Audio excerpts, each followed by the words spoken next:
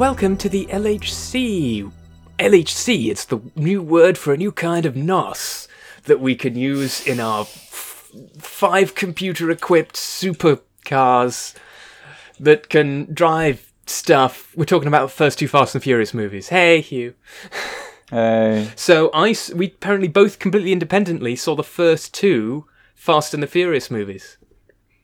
Yeah, I watched one on Friday and one on Saturday, and this is now Sunday, so I've watched them. I watched both on Saturday, because I'm doing another, in my own separate podcast, I'm doing a side bit, which we call By an Inch or a Mile, where we talk about the Fast and the Furious movies, particularly calling attention to how it starts with Point Break with cars, trying to find out who's stealing about a couple of $1 million worth of DVDs and digital cameras, all the way to Hobbs and Shaw, where they're fighting a genetically enhanced cyborg man. And it's like, so amazing and so ridiculous. So that was kind of the point with that. But because you happen to have seen it as well, why not turn that into another episode for the LHC? So here we are. Yeah. So you hadn't ever seen any of the Fast and Furious movies, had you? No, I had. I'd seen 1 and 2 before, so I've actually only now got up to the point that I had got to before. I'd never seen beyond 2. Mm-hmm. I saw 1, I think, when it first came out, and then I saw it again in French when I was on a French exchange. Oh, cool. Because I was at a party and they thought, let's not screw over the English person by putting on a film that requires any knowledge of language. So they put on the Fast and the Furious because they looked at their film collection and thought, which of these needs the least amount of understanding of the plot for you to watch it? I mean, say that so there isn't a shed load of action in the first one, really. No. Also, I do feel like maybe I'm going to be on my deathbed and go, do you know, I've seen the Fast and the Furious 3 times. Mm-hmm. Oh, if only I'd used that time for something more useful. No, I think the first Fast and the Furious is all right. I don't know. I think... Okay, so... Do you know what actually inspired me? Is I watched the show Hyperdrive on Netflix, which is essentially, if you've watched the show Beastmaster, it's that with cars. Mm. It's essentially an obstacle course with drifting in cars at high speeds. And that inspired my wife to go, why haven't we ever watched the Fast and the Furious films? And this is why we've now started watching them. Woo. What? I was just saying, woo, good on you. Oh, woo! I thought you said whoa, like you wanted me to slow down. I'm like, we can't slow down. We've got to, beat this guy for this. But, okay, so there were several things that kind of... The thing about Point Break, as you say, it's point... So we're just skipping right ahead to the ending of this. Point Break with cars is sort of, as you said, it's what people think of as the first film. Mm-hmm. So Point Break is, I'm going to infiltrate these surfer dudes because I'm going to find out what crime they're doing, which is bank robbery as far as I remember. Mm. And then I'm going to like them, and then I'm not going to be willing to shoot them. When it comes to taking them down, yeah. When it comes to taking them down, But he still does end up getting them arrested in the end. Yes, he does. In that one, he does end up getting arrested. So... I do think, right, do you know what I really enjoyed about the first film? Is I enjoy the fact that Paul Walker is playing Brian O'Connor, possibly the most useless man in this film. He is quite useless, isn't he? Because, okay, so firstly, when the film opens, he spent, I think, 3 weeks or maybe 4 having lunch in the diner owned by Torelli as a front every day. And like flirting with his sister, Torelli's sister, as the waitress every day for like 3 weeks, and he's got nowhere. And the FBI and his handlers at the police are basically saying, "You've been doing this a while, and you have nothing to show for it." So finally, he manages to get into a fight with Torelli's crew. And really, well, here's the thing: we don't know that he's police at that point in the movie. We don't know. No, we don't. For quite a while. I'm saying with the quality of hindsight, we look at. I just want to look at how well he does in any of his endeavors in this film, right? Because he doesn't really do very well with infiltrating them. Because by the time he actually gets noticed by them, it's to have a big fight with one of the angry member of the crew, Vincent. Who is Vincent, the misogynist who believes that he owns women, that one. But yeah, just shorthand for horrible person. And then we go to to try and prove himself, Brian goes to one of the street races that evening, and at which point he goes, hey, yeah, it's a $2,000 buy-in. Oh, yeah, $2,000 buy-in. Instead of doing that, I will offer up the pink slip for my car, as in, if you win, you will get my car. Not $2,000. And they go, ooh, but is your car worth $2,000? Yes, it is. Look at it. They even open up the bloody engine and go, isn't that one part worth $10,000? Mm-hmm. It's a stupid decision. It's really nonsensical as well. Like, the idea that he's going to turn up and does this. And then he's like, okay, yeah. And that would sort of make sense if he wins and therefore earns the respect of the gang. But he doesn't. He races. At one point, he gets slightly ahead into first. And then he spins out. No, he doesn't. He spins out after the end. He loses because Toretto also does the NOS and just immediately overtakes him. Because he relies too much on computers, man. Like... But the thing is, he loses, and therefore, loses his car. But before then, we also saw him, spin out earlier on the road. So it's established with that and the second one, he's not that good. And actually, if you watch the whole film, I was waiting for at some point for him to be good at driving. And he isn't. At any point during this entire film. The closest he gets is when he's trying to get away from the police at the end of the first street race. That's a bit where he's actually good at driving for a bit. Yeah. Well, it's because there's not that many action sequences in this. No. But all of the racing is done as a straight line race. Yeah. Virtually all of it is just whether or not you're good at gear changing and pressing the button for your NOS. Mm. Nothing is about cornering or drifting or turning in any way. It's just, can you go from A to B in the shortest possible time? Which is the least interesting form of racing. Well, no, the point is not necessarily how the race happens. It's about the cars and how the cars are tuned up to go a quarter mile in, say, under 10 seconds. That's why he says, this is a 10-second car. Or he says, you owe me a 10-second car. So it's a bit more about... That's the reason why I think the first film had that initial allure, is because it's more about the social order, the grouping. One might even say the family that comes from these sorts of things. We were kind of shocked when we were watching it with my friend that the first person to talk about family and about found family was actually his immediate superior in the police. Yeah. The thing is, it's not really a theme of the first one that much. No, it's only much later. But there were a lot of things that... They retconned that was the theme of the entire series. They retcon a lot, right? Okay, so, the... No, I don't want any spoilers for the future. Okay, I'm not spoiling it, I'm talking about the first movie. So you know how when they go to the big race meet, which, by the way, is called what, Hugh? I love it so much. Do you know what? It will never be not funny. Oh, ever. Oh, you think that's not funny now? It will never not be funny. Let me tell you something. Race Wars comes back. Race Wars comes back, and it's retconned to be like Trejo and Michelle Rodriguez's character's personal thing that they created, and Don is like a god. But this is the thing. I'm sorry, it's called Race Wars. Yeah. Do you want to go into the desert and do race wars? Yes. Oh, I won that race war last year, so I've got to go back and do another race war this year. And I might win the race war this year in the desert in LA. But this is the thing, it gets retconned like one of the slightly shaky characters, technically a bad guy character, punches Don, or gets into a fight with Don because he calls him a narc and then Don punches him in this, and security pulls them apart. But I was like, oh, dude, if this was in a later movie, just calling Don a narc, the crowd would literally come to life and just tear that person apart. There's a bit of it. The thing is also, you keep calling him Dom, and he's Torelli in this film. I only know him as Torelli because I've only seen the first two films. No, I know that, but you keep calling him Dom because you've seen later Fast and Furious films. Yeah. But I only know him as Torello because that's all he's... Toretto. In all fairness... It's all he's caused in the first film. And he's not in the second. It's really hard when we were doing all the other podcasts to not just call them by their actors' names. Because... What, Vin Diesel? Yeah, it's hard not to call it Vin Diesel because Fast and Furious has become such a Vin Diesel feel-good thing. Especially this one. It's hard not to call it Walker because Walker really sort of came into his own as like... Well, this was his only role that anyone knows him for ever, isn't it? Yeah, but he's done a lot of other stuff. He's kind of fun. I don't have it up at the moment, but yeah, he's still a good bird.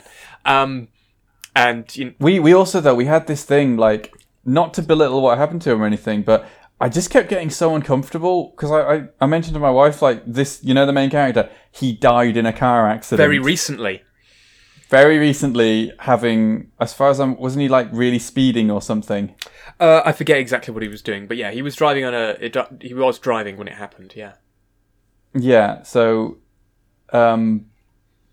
just very quickly, and he was. We watched the original. We watched not the original DVD, but we watched a DVD version of it because it was the only one my friend had, and it has like an opening where Walker comes out and says, "Hey, the car stunts in Fast and the Furious were done in controlled environments by professionals. Don't try this at home."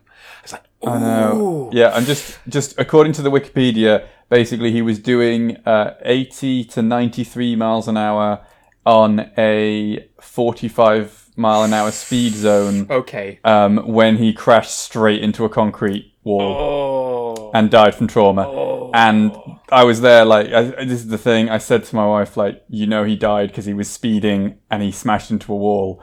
And that just makes it really uncomfortable because there's even, like, a scene in this film where he's like, you know, I only feel free when I'm driving really fast. You know, it's the adrenaline. I don't think I could ever give it up. And then Toretto's response is, death rather than prison. Yeah. Yeah.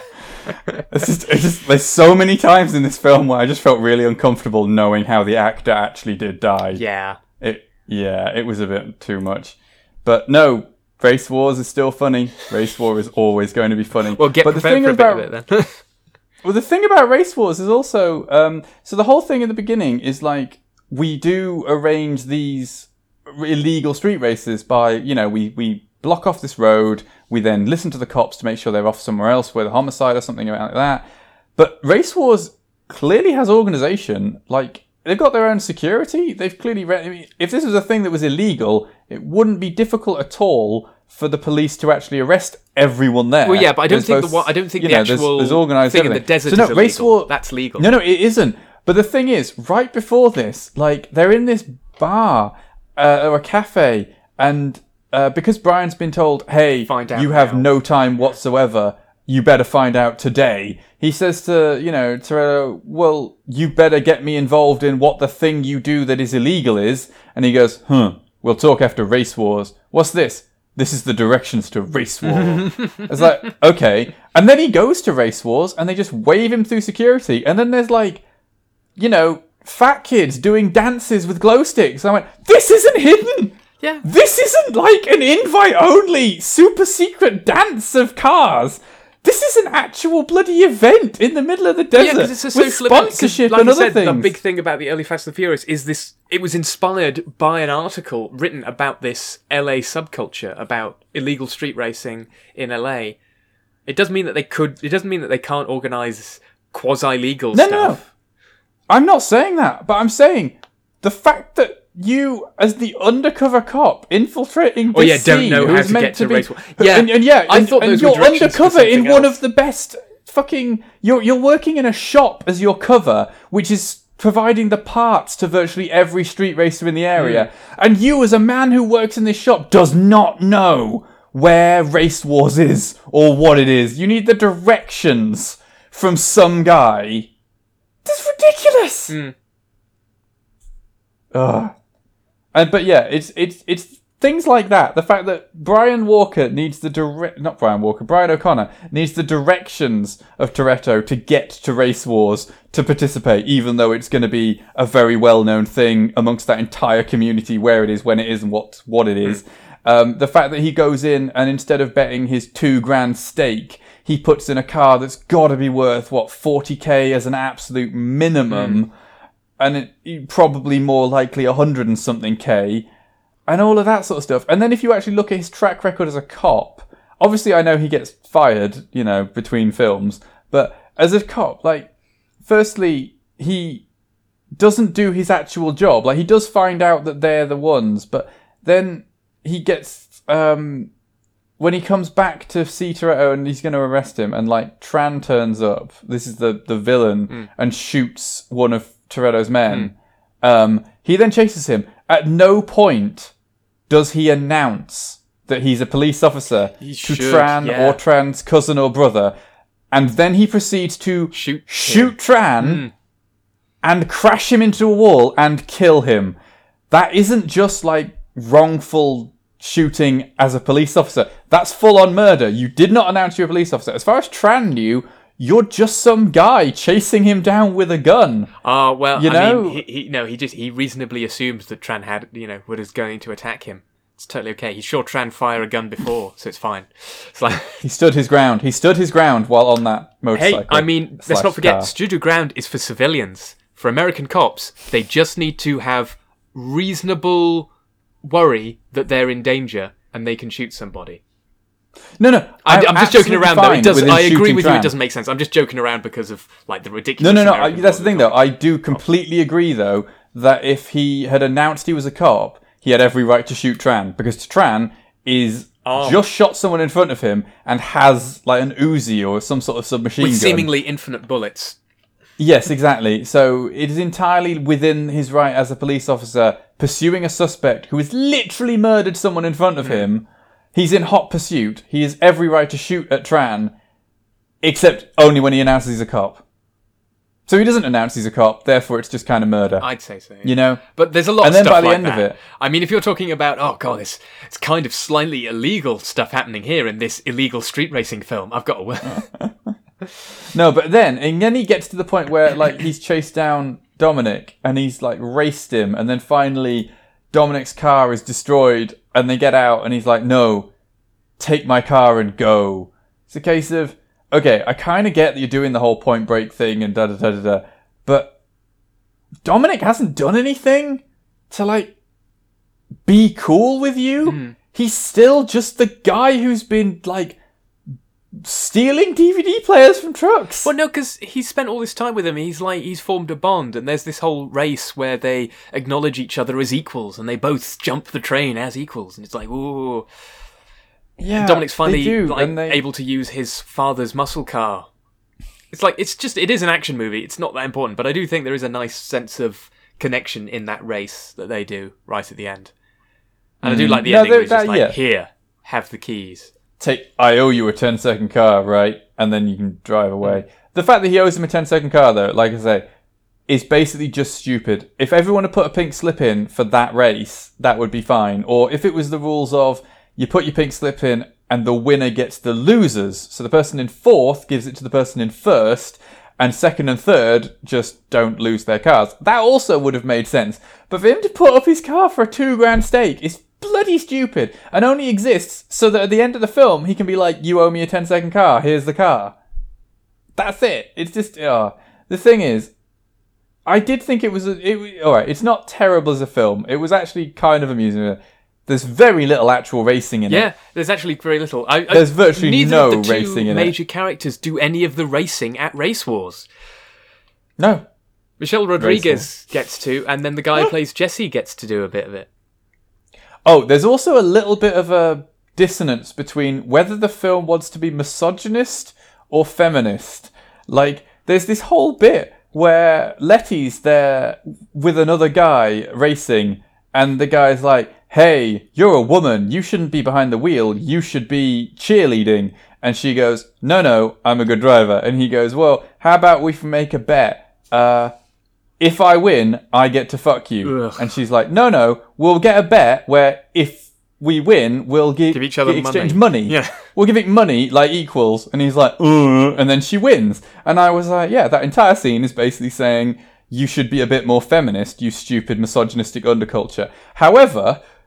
like half an hour earlier, Toretto is literally won the race. He lifts her up and he picks Letty up and goes, you're my trophy! I know! How fucked up is that? Literally the trophy! That is such a fucked up sequence. I literally was like, what the fuck? I know. And it's just this thing of like, you could be progressive or misogynistic, but pick a fucking side. Some dissonance here. Oh. No, the thing is, right, I was recently watching something, it's the detective agent set in the 20s in Australia, and it's Miss someone's lady detective. Mm-hmm. in the 20s and it's a flapper thing and it's like, oh yeah, blah, blah. So the thing was, it's sort of bothering me when I'm watching it because it's basically that whole, no, it's the 20s, but there's a liberal agenda, so no one's, we're all going to talk about how being gay is fine, and isn't it a shame that we aren't more progressive, and all minorities are fine, and women are people, and da-da-da-da-da. And I went, okay, yeah, it's one of those, we're pretending that the historical thing is as it should have been, not as it is. Mm-hmm. And it's, if they'd done, yeah, street racing, isn't it shitty that it's so misogynistic, but hell, we're going to try and fix that with, this film showing that women can be drivers too, and no one should treat them like trophies. Or you can do the Mad Men thing, where you're like, hey, you like the 50s, you think it's cool, we want to point out how horrible it is to be anything other than a white straight man in the 50s. Mm-hmm. We're going to really point out how horrible it is to be a woman in the 50s, or a minority in the 50s, or gay in the 50s. And we're going to be sort of really brutally honest about that period and the prejudices that had existed in it. But this film doesn't do either. It doesn't do look at the prejudice that exists in this community. Isn't that shit? We should probably change it. And it doesn't do, hey, wouldn't it be nice if this thing was, progressive and it wasn't as it actually is, and we're going to move forward with it and isn't it nice and liberal and fun? It does this weird mixed ground where sometimes it's nice and liberal and other times it's as horribly misogynistic as you'd expect. Yeah, it is a bit weird. If it was different characters, it would be fine. Like, if it was, the family are actually pretty progressive and they're not misogynistic, and look at them, aren't they the ideal for street racers? And look at this guy, isn't he a misogynist because he's the antagonist? But it isn't. It's the same people. Yeah. It's the same characters. Oh, and Mia only exists as motivation for Brian O'Connor. Yeah. It's kind of like she doesn't have much presence in that movie, despite still being in like a few solid scenes and they talk, but it's kind of like, there's nothing to it. He's got more chemistry with Dom, and even then, it's not that much more chemistry with Dom. The only way I get away with that is I say he went there for 3 weeks to flirt with her every day at lunch. I assume that the bonding that led to them sleeping together and like him making the decisions and everything that he did happened off screen before the film started, because it's the only way it's not kind of stupid. Exactly. It does remind me of the thing, like, so that sort of dissonance does happen a lot, because Fast and the Furious, Michelle Rodriguez was like, I want to be out of this unless you're going to put more women than just me and one other token person in.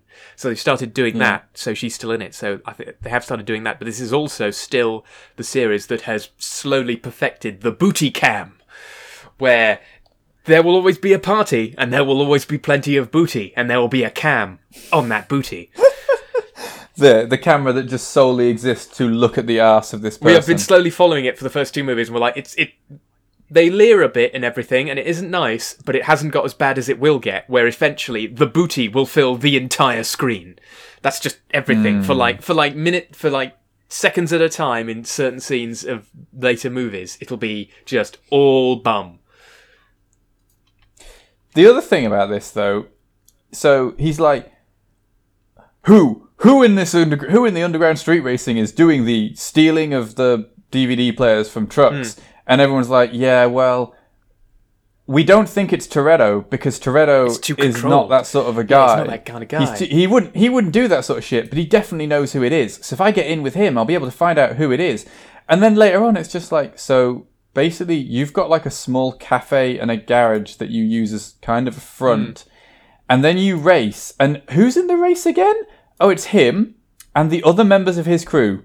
If you think about that first race, there's like 4 cars in it. And then there's Brian O'Connor, who is the main character, who's infiltrating them. But the other people is Toretto, Letty, and the angry dude who... Yeah, that was it. Vince.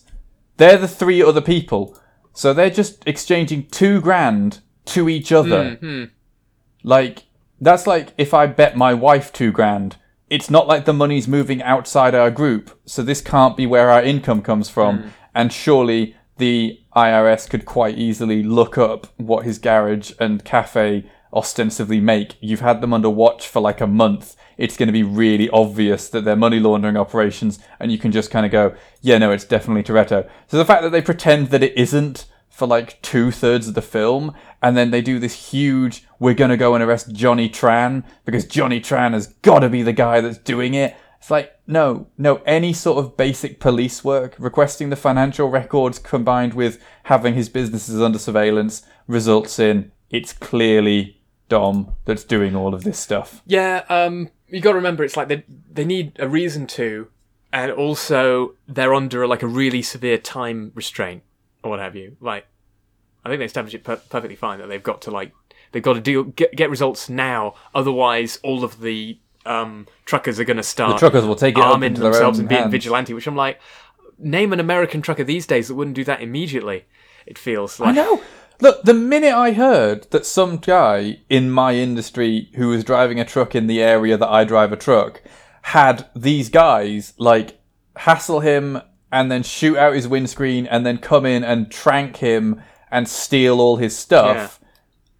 I'd have a shotgun on my, passenger seat. Absolutely. They're all weirded out by the idea, like that they have guns. This is going to be the big one. This is going to be the one we do, and then we're going to retire. It's the last one, and the guy's got a shotgun. And they go, "Oh no, they've been doing this for like months, apparently." Yeah.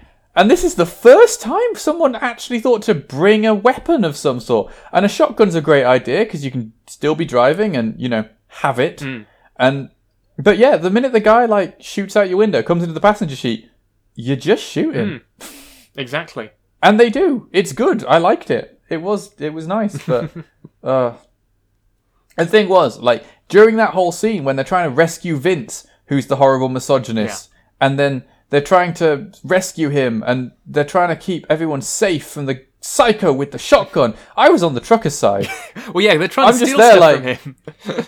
They're literally trying to steal stuff and trank him and, like, destroy his livelihood as well as ruining his truck, and the guy's defending himself with a shotgun. I mean, I'm not in favour of killing people, but I'm on his side. I really am during that particular scene. And like Toretto's like, we've got to get him in the car, we've got to save him. No, yeah, Vince is just fine. Let him die. I don't care. He is just horrible. What do you think of the second movie? I think we've spent enough time on the first one because the second one's very different. Do you think? I feel like we should probably talk about the second one in a second episode. Really? Because I think we've run quite a way. Are you sure we've got 20 minutes left on our thing? There's like not much happens in the second episode. It introduces a few people. We'll stick to the second I'm just one, saying, then. like the second one, I don't think like a lot is that impressive because like. The second one is a completely different theme and style, though. Oh, yeah. One thing we noticed is that the soundtrack changes immediately. Completely dissonant. You had friggin' Limp Bizkit in the film before, and then it changes, and at last we've got like some actual like hip-hop in the soundtrack. Yeah, the second film still has Limp Bizkit and also Marilyn Manson from memory. Oh, does it? Yeah. Oh. See, we didn't notice that at all when we just checked our one. Because it felt so different compared to the first one.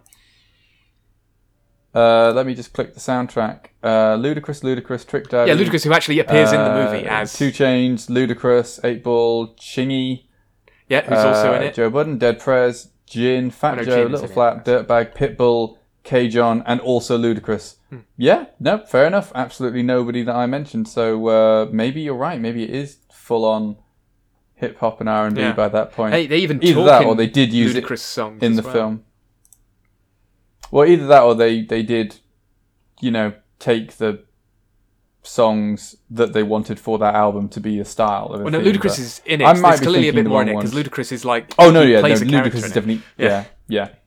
But so the thing is, in between the films, I was like, yeah, no bloody shit, he got fired, and also that he's unlikely to be able to get a decent job. Did you see the little else. Did you get the mini featurette that shows what happens between the films? No, it was on our DVD. There's a little, 15-minute featurette that's a completely silent film, or maybe less than 15 minutes, like a completely silent short film about how he, gets out of LA before he gets caught, competes in street races across America to get money, because they're everywhere, loses his car because he has to ditch it, because the police start getting onto him, then gets a new car, thanks to someone else who does know he's a criminal, but she still likes him because he's handsome. And then he does the old thing of taking a worn out car on the cheap and then upgrading it with incredibly expensive parts to become his current Nissan Skyline that he uses in the film. It's to show him as he slowly gets to Miami because he's on the other freaking side of the country. Yeah, no, it was a big deal. And Dexter's dad is there.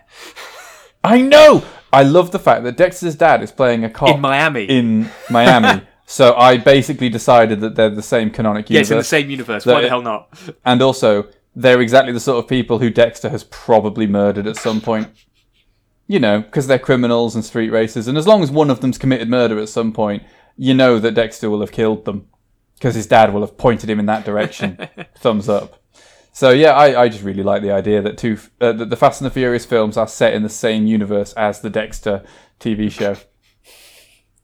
But yeah, so the first thing I notice about this film is that apparently Brian has spent the intervening time actually becoming good at his job. Yeah, now he can actually race quite well now. He can drive quite well. Yes, he can now. Because the thing is, again, the beginning of this film is much like the beginning of the last film in that there's a race, there's 4 people, but this time there's only 3 people turned up, and they say to the guy organising it, hey, this is Ludacris, whose name is Tage, but they say to Ludacris, hey, you should race as the 4th. He goes, no, but I can get anyone, right?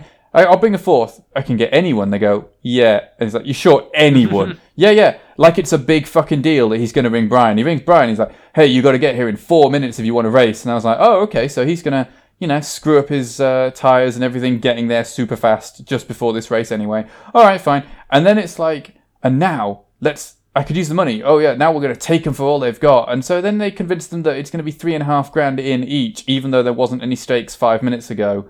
Because you don't want to look like you don't have confidence. Before. Was it? Yeah, they said. I didn't see. Said no one's talking about rearranging the stakes. So I get the feeling that it was just lower than 3.5. I didn't think there was any implication that it wasn't. That I don't know. I didn't hear anything about the stakes before. Every other big race has been bet on before, so I don't see why that should be different. Yeah, probably.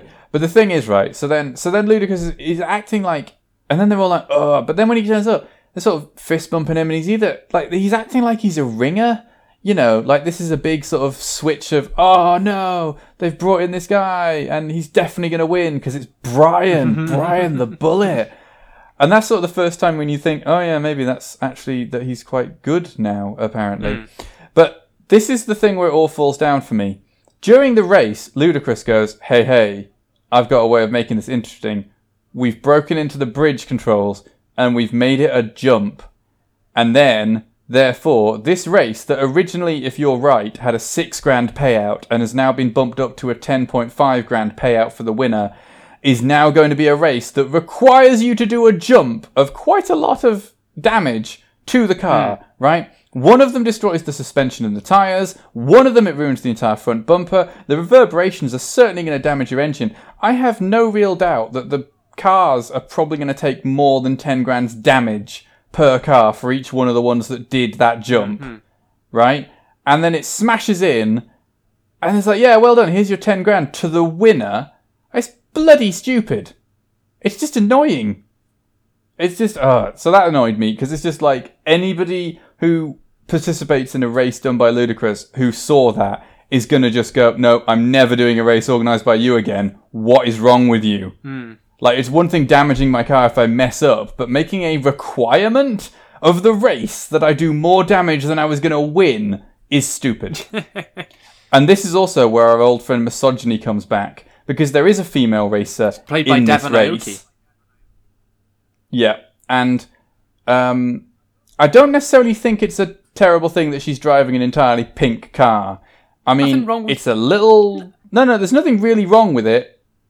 But it might be a little much at that point. But then that's not really the problem. If they want to. No, I'm fine. No, if they want to, that's fine. But the fact that a man wrote it, I think, is the problem. Oh, right. So, yeah. That's my point, is it wasn't a choice. Again, I have no problem with the woman driving a pink car that she's chosen, but it's written by the man who's put her in a pink car. I think that's kind of the problem. But anyway, the point is, it's not so much that she drives that. It's that there's 2 face-offs during this, right? So Brian is going neck and neck with the guy who is barely in it, so I don't know his name. Meanwhile, you've got the guy who's kind of a dickhead who always plays the Hispanic crime guy / guy in prison. I remember him mostly from things such as Prison Break, where he's the cellmate of the main character. But if you're watching the race, right, the 4 cars split into 2 twos, and when they're showing the second 2, you can't even see the first 2. So it's obviously one of them is like drastically 2 or so turns ahead, the front 2 cars. and she's in fourth. She's just in fourth. She's struggling to get into third. And there's no reason you couldn't have had the female driver be actually capable at any point. But she's in the film multiple times, and she's treated as if she's sort of a decent professional racer. But they never let her actually win anything or do anything really of value. And I know you said, the actor that played Letty said women have to have a bit more of a presence in these things and a bit more respect. Yep, it's later. It's not this movie. Oh, no, it's not this movie. So, yeah, that was a bit much. And then the whole thing is, I'm well aware that she ends up getting together with Ludacris. But the fact that the organizer of the race goes up to the one female competitor and just leans in and is like, when are you gonna ride my clutch? Mm-hmm. It's just, it doesn't feel particularly good that she's kind of objectified immediately. Yeah. Also, why is it that everybody who's a woman in these films has to be basically a bikini model, whereas all the men vary in attractiveness? Some of them are fat, some of them are muscled, some of them are handsome, and some of them are all three or just one or two of those things. But all the women have to be bikini models. I think that's something that we've seen in a lot of movies, Hugh. I know. But yeah, but still the problem we've seen in lots of movies. Sexism is like women are basically allowed to be this small thing, which is a product for men, and men, meanwhile, are allowed to have their experiences told. It's a long-term problem with like vast chunks of commercial art. I know, but the thing is, I'm fully aware I'm watching a film from 2003, and there's a lot of the time when you kind of have to sort of wince at a film and go, of its time. It doesn't mean it doesn't annoy you. Oh, yeah. No, yeah, there's a lot in 2 that annoyed me. And it also doesn't mean that it isn't worth commenting on. I mean, especially since you have Eva Mendes playing a character that's sort of like there, and sometimes is like given so little to do, and she looks all like cool and in control, and then she basically spends her time relaying messages to the other two and getting put in like damsel position. In distress. And until like the very end, but it's like, that's not worth it. Also, much like the first film, where Mia just kind of sleeps with him because it's Brian O'Connor and seems to have reached the point where, you've fallen in love with him. Like, Eva Mendes' character meets him 3 times from memory. She meets him, firstly, to say, okay, we're going to vouch for you and you're going to take these cars, meet me there, and I'll say, hey, these are the 2 races I want to recommend, right? Yeah. Meets her once then. Second time he meets her is when they, turn up to have the plan explained to them the next time. And then they meet her in the club where they're, chatting at the bar for maybe 5 minutes and there's some arm caressing. At which point he grabs her by the bad guy, grabs her by the throat and says, if you ever touch another man, I will kill you. It's like, ugh. Right? And this is now when the 4th time she turns up in his bedroom early in the morning. There.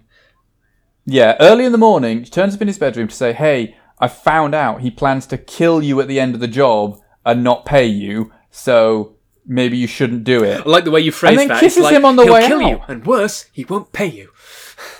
But it's this thing of... And then she kisses him, and, we're meant to think there's, a real connection when here. When there hasn't been one, and then it never gets brought up again. And in the first film, I did the hand wave of, it was before the film started, he had 3 weeks to flirt with her at the bar. But in this one, you've literally got 3 meetings, and then the 4th one is her putting her life at risk to save him and kiss him, and then it's just, apparently now they're totally in love for some reason. Why? I don't get it. It's just silly. Yeah, exactly. So that was also stupid. But this was exactly the sort of film that my wife was expecting. She was very confused by the first film because she was expecting, lots of cars, lots of racing, lots of drifts, and completely stupid nonsense. And the first film doesn't really do that. It does the stupid, but it doesn't ever really do much of the cars or the racing or the interesting stuff. Whereas this one, there is quite a lot of that. Oh, also, a guy full on gets crushed by a lorry. A guy gets crushed to death. In one of the first things. And no one comments on it. Nope. No one cares. Never gets brought up. No, none of the cops go, hey, you know how, as part of that mission, you were driving and then there was that guy crushed by a lorry. Yeah, no one mentions that. It's just not going to be brought up. Yep. But it's fucked up. Also, that guy dies in a really stupid way, right? Because he's driving and he's trying to stay between these two lorries, and he accidentally drifts too far over to the side and he hits the wheels of one. This is the back wheels, and he bounces off that and hits the back wheels of the other one. He's losing control of the vehicle. At which point he ends up under the wheels, right? Which means he's accelerated. Because he has to have then been going faster than them to go to the middle of the truck, to then go left and under the truck to have it crush him, right? Whereas these trucks are going pretty fast. If he just let off the accelerator, he'd have been behind the trucks. That's just odd. Why is it that when you're losing control of the vehicle and you're trying to go as fast as possible, but then you're losing control of the vehicle, so apparently now your speed goes up? I get the feeling, now that you've explained that to me, Hugh, that this movie called Too Fast, Too Furious does not take, proper account to how cars behave on the road. Or physics. Oh, do you not want to know the physics problem? Do you mean the one where he goes into reverse driving? No, when does that happen? There's a bit where he spins around and switches and reverse drives while without stopping. Okay, yeah, that's a bit much. No, you can do that. You can do that, from what I understand. But, yeah. No, what I was saying was, okay, so you're the physics person. You're the physicist here out of the two of us. So correct me if I'm wrong. Yeah, don't make that noise. You are out of the two of us. So correct me if I'm wrong, but the first race, there's a ramp. This ramp is not moving. Two cars hit the ramp, and one of them ends up higher than the other one immediately. Yeah. That's not physically possible. Because actually, when you hit the ramp at speed, you go forward and up at the same trajectory you left, and the faster you're going, the longer it is before you're starting to go down and sink. But you don't end up two cars higher than the car directly in front of you. You're talking about the early one. Yeah, that doesn't follow any rules that I know. That doesn't make any sense. No, that is not physics-wise possible. Yeah. It's just silly. And then, another one, in the very last bit, the guy is getting away on a boat. And they're like, no, if we chase him on a boat... Yeah. If we chase him on a boat or we chase him in the air, he's gonna shoot at us or something. What we're going to do is we're going to drive this car and then get a ramp and then basically land perfectly on this boat. It fucking homes in, does that car. And also, what happened to... Right, so then there's the man takes her downstairs, and then the car lands on the thing, knocks the gun out of the bad guy's hand, at which point, she comes up and picks up the gun, and no one mentions what happened to the guy downstairs. I mean, I know you could just say, well, he beat her up. So she beat him up and got away. But it's still weird that she just walked up. It's just... There's not really any coherency or consistency to this. Well, yeah, no, it's a weird moment. I agree. The whole thing with how they deal with him is weird as well, because he's just like, oh no, he's coming at us with a gun. Wait, we've got a gun. Use the gun. And they shoot him once. Yeah. And then he's still alive. And they just shoot him once in the shoulder. And he's like, I'm gonna come and get out. And the way they treat it's like the end of a TV show. Yeah. It doesn't end like a movie. Okay, so the other one about that is, at the end... So at some point they've had 6 bags of money, 3 in each car, right? And they're driving, and Brian goes directly to the guy and drops off the money, whereas Roman, his partner, goes to their friend and drops and actually drives to him, and then is on the phone to Brian, right? At which point he has got the money with the guy. He knows he's not gonna not keep the money, and it would take all of 3 seconds to pick the bags out of the boot and give them to the guy to look after for you, and then drive back to help out Brian. But he doesn't. For some reason, he leaves the bags in the car. Then it gets to the point where, at the end of it all, they're handing the bags over to the police, and the police come over and go, so there were just 3 bags, right? And he goes, yeah, there's just 3 bags. And the police walk away, and then Roman goes, nah, that ain't me. There's 3 other bags. And the guy's already said, yeah, it's fine. I'll hold up my end. I'll wipe your records clean. It's not going to be a problem. There's 3 bags. Fine, I believe you. He goes, and he brings these other 3 bags 6 over. bags. He's like, actually, there were 6 bags. And the police go, cool, it's good that you've done that. But there's no dude, why didn't you mention the other 3 bags earlier? And there's no, hey, we weren't going to give you your actual agreement because those bags are missing. I guess I better hand them in because otherwise we're not going to get our benefit, right? There's no real reason why Roman does that. And then they walk away. And he's still stolen some stuff. You've stolen loads of stuff out of the bags. It's like, if you're going to steal, why didn't you do it before when you were all the way over there? Why did you drive the money back to help out? It doesn't make any sense. It's like really weird. And also, Roman's a kleptomaniac for no frickin' reason whatsoever. In all fairness, Roman changes, thankfully, because what they do is... Because the whole point of this second movie is Roman and Brian are like old best friends, right? And he still gets brought in by Brian, but in the later movies, it's instead focused. Oh no, it's Brian and Dom who are like the best friends, and between Roman's best friend is Tej. So you have the constant play of Roman, who he got Tej. introduced to in this film. So it's but this is the other thing is Roman is a nonsense human being.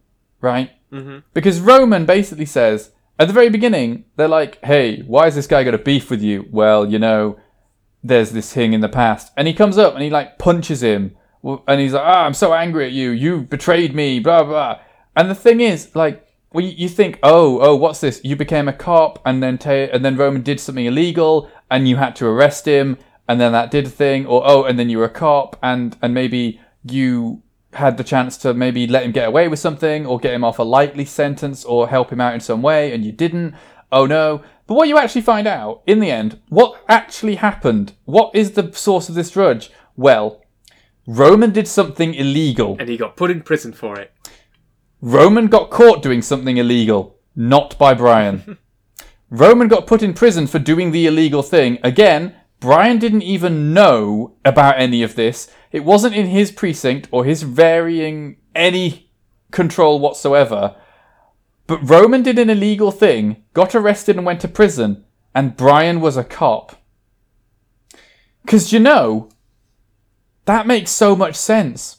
Because, once I stole from work, and then I was fired by the HR manager, and now I hate my wife, who works in HR. Exactly. That's kind of... What?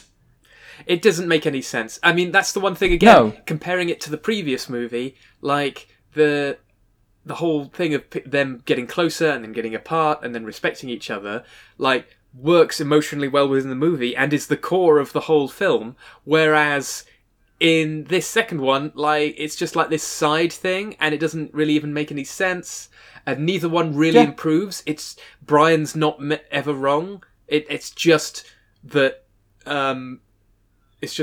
the other character, Roman, it's just that Roman is wrong and he just needs to work out and realise, oh wait, I was wrong. Yeah, but also it's just this thing of like, so you were best friends? Yeah. And then he said to you, I'm going to become a cop. And you went, yeah. And then you went to police academy. Yeah. And then you knew he was a cop for a substantial amount of time. Yeah. And then you did a crime. Yeah. And then you got caught. Yeah. And then you blamed him. Mm. What? Yeah, it doesn't make any sense. How does that... The second one is in any way. It's so stupid. Probably the worst movie out of all of them. Yeah. Well, okay, so just while we're on things that don't make any sense as well, there is a bit where they've got two cars with GPSs in them and they don't want the GPSs to be enabled so they can be followed because they don't want the guy... Right, so they plan to not hold up their end of the bargain. They plan to steal the money and escape the police and not do anything about it because they don't want to get shot and blah, blah, blah. But then it turns out Ava Mendes is in trouble, so Brian goes, no, I kind of wanted to sleep with her. It's totally worth me sacrificing myself. I'll do that. Right? And that's all sort of fair enough. It fits his character, blah, blah, blah. But the thing about that is, their plan revolves around them having to switch from the cars with GPSs to cars without GPSs, right? And they get told, okay, so you're going to have a window because we've bought the cops off for a window of 15 minutes. You put the bags in the car, you'll drive the cars to me, and you'll be done. Right. Mm-hmm. Now, problem one, if that went to plan, at what point do they switch cars? Because at that point, what excuse do you have for saying to the guys who are in the car with you, hey, we're the bodyguards of the bad guy, we want you to go and drop off the money, and you're like, no, let me just switch to these other cars for no reason that we can understand. Wait, what do you mean for no reason? I mean, They're being pursued by the police. No. The original plan is that the police have been paid off and that they won't get involved. Yeah, the original plan, but then it fails. It fails because it's got nothing to do with them. No, it does. But they didn't know it was going to fail. So they're going to need to switch cars. And then you think, okay, right, fine. Imagine they say, oh, we better switch cars just to be safe. And they do that, and that's sort of fair enough. And then they've got this thing organised that if the police get involved, which again, they're not meant to get involved in any way, what's going to happen is they're going to switch cars at this garage. And at this garage, they have convinced every street racer in Miami, apparently, like, there's like 50 people in this garage, that when every single cop in Miami surrounds the place and points guns at it, that about 8 people are going to open the garage up and stand there because they haven't got a vehicle. At which point trucks are going to come out and ram the cop cars, and some of them are going to go right over the top, injuring, if not killing, anybody inside. And then all the street cars are going to drive out in a scramble and disappear off in all these directions. And they're going to do this. Why? What part of this street racer culture means that you're willing for Brian the Bullet, who you barely don't even know, or if you do know, you might know he was an old cop, or that he's just a dickhead who gets money in these races or whatever. But the only person Brian seems to have a relationship is Tage, and for some reason, Tage... Because also, the only way you could tell them that you're not going to get arrested and it on your record is to admit that you're an undercover cop, and that the whole thing is done by the cops. So, this whole thing here relies on everybody involved willing to drive cars at the... I mean, it's one thing to be driving a street race and then the police turn up and you all escape. But it's just another one for you to go, hey, no, we're going to deliberately wait in this garage for people we know are bringing the police to us for an almost guaranteed criminal record and no cut of the money promised to us. Why do they do it? Because they're families. There's no reason. I don't think that's that unusual. The whole point is that they're part of a collective culture that is separate I know, but from I the just police. can't see. So that's fine. They're all pointing guns at the fucking garage, though. Like, if you open that and then the cars start hitting your cars, they'll start shooting the people. It's just stupid. It's ridiculous to think that these, well, not to put too fine a point on it, but white cops pointing guns at minorities doesn't tend to go well in America. Yeah. And you really think they're going to go, no, we're totally fine with this. I'm sure it won't result in a shootout. I'm not saying it's realistic, but it works, I think, within the scale of the film. I don't think there's any reason that the people who participate in the first race would do this for anybody involved in the caper. No, I think it's... I just think it's nonsense. It's the start of something that has gradually becomes like a superpower in the thing, which is the ability to get family together to help you with cars. That's what... that's what I think it is. And I think that's like... I don't think it's that unusual. Having a big old... It's a stunt movie. Having an excuse to have a big old car stunt is like what you want in your movie, especially since there's so much CGI cars in here. Yeah. Also, it's such a... Like, when the credits roll and there's these terrible CGI cars racing, and it's sort of like, yeah. Oh, also, having just watched a competition about drift racing, it was really annoying to me that they couldn't have hired anybody who could actually do proper drift racing for the scenes, because what they instead settled on was just doing lots and lots of jump cut to different camera angles to hide the fact that they're trying to do this in multiple things. Like, the race that they do to win the cars of the other possible criminals that were up for the job, which is a race to drive along, spin around some barrels, and come back. Yeah. If you actually watch, they drive straight, and then the camera changes, and then the car somehow is already halfway through its turn, and has already started turning at a much further back position that it reached. Yeah. Like, it would literally have been impossible because they've had to... They couldn't have just cut that so it looked at least consistently like it could have happened. But no. I'm just thinking, if you're going to watch something like this for the cars and the actual stunts, they should actually perform the stunts. Well, exactly, yeah. That's why this period, along with a few other later movies, people were like, they're not that big of fans of it because of that. So... Yeah, so I can say I'm not a big fan of the first two movies either. But we've got through them, and everyone tells me the third one is the best film. Third one you should really like. Well, apparently it's Initial D, so I will like it, apparently. But we'll give it a go. Indeterminate time, because we don't know when these are going to work out, because I don't know exactly when I might be seeing the next few movies. We'll be back on this And until then, I don't know. Keep like watching Initial D Driving. instead because it's more fun.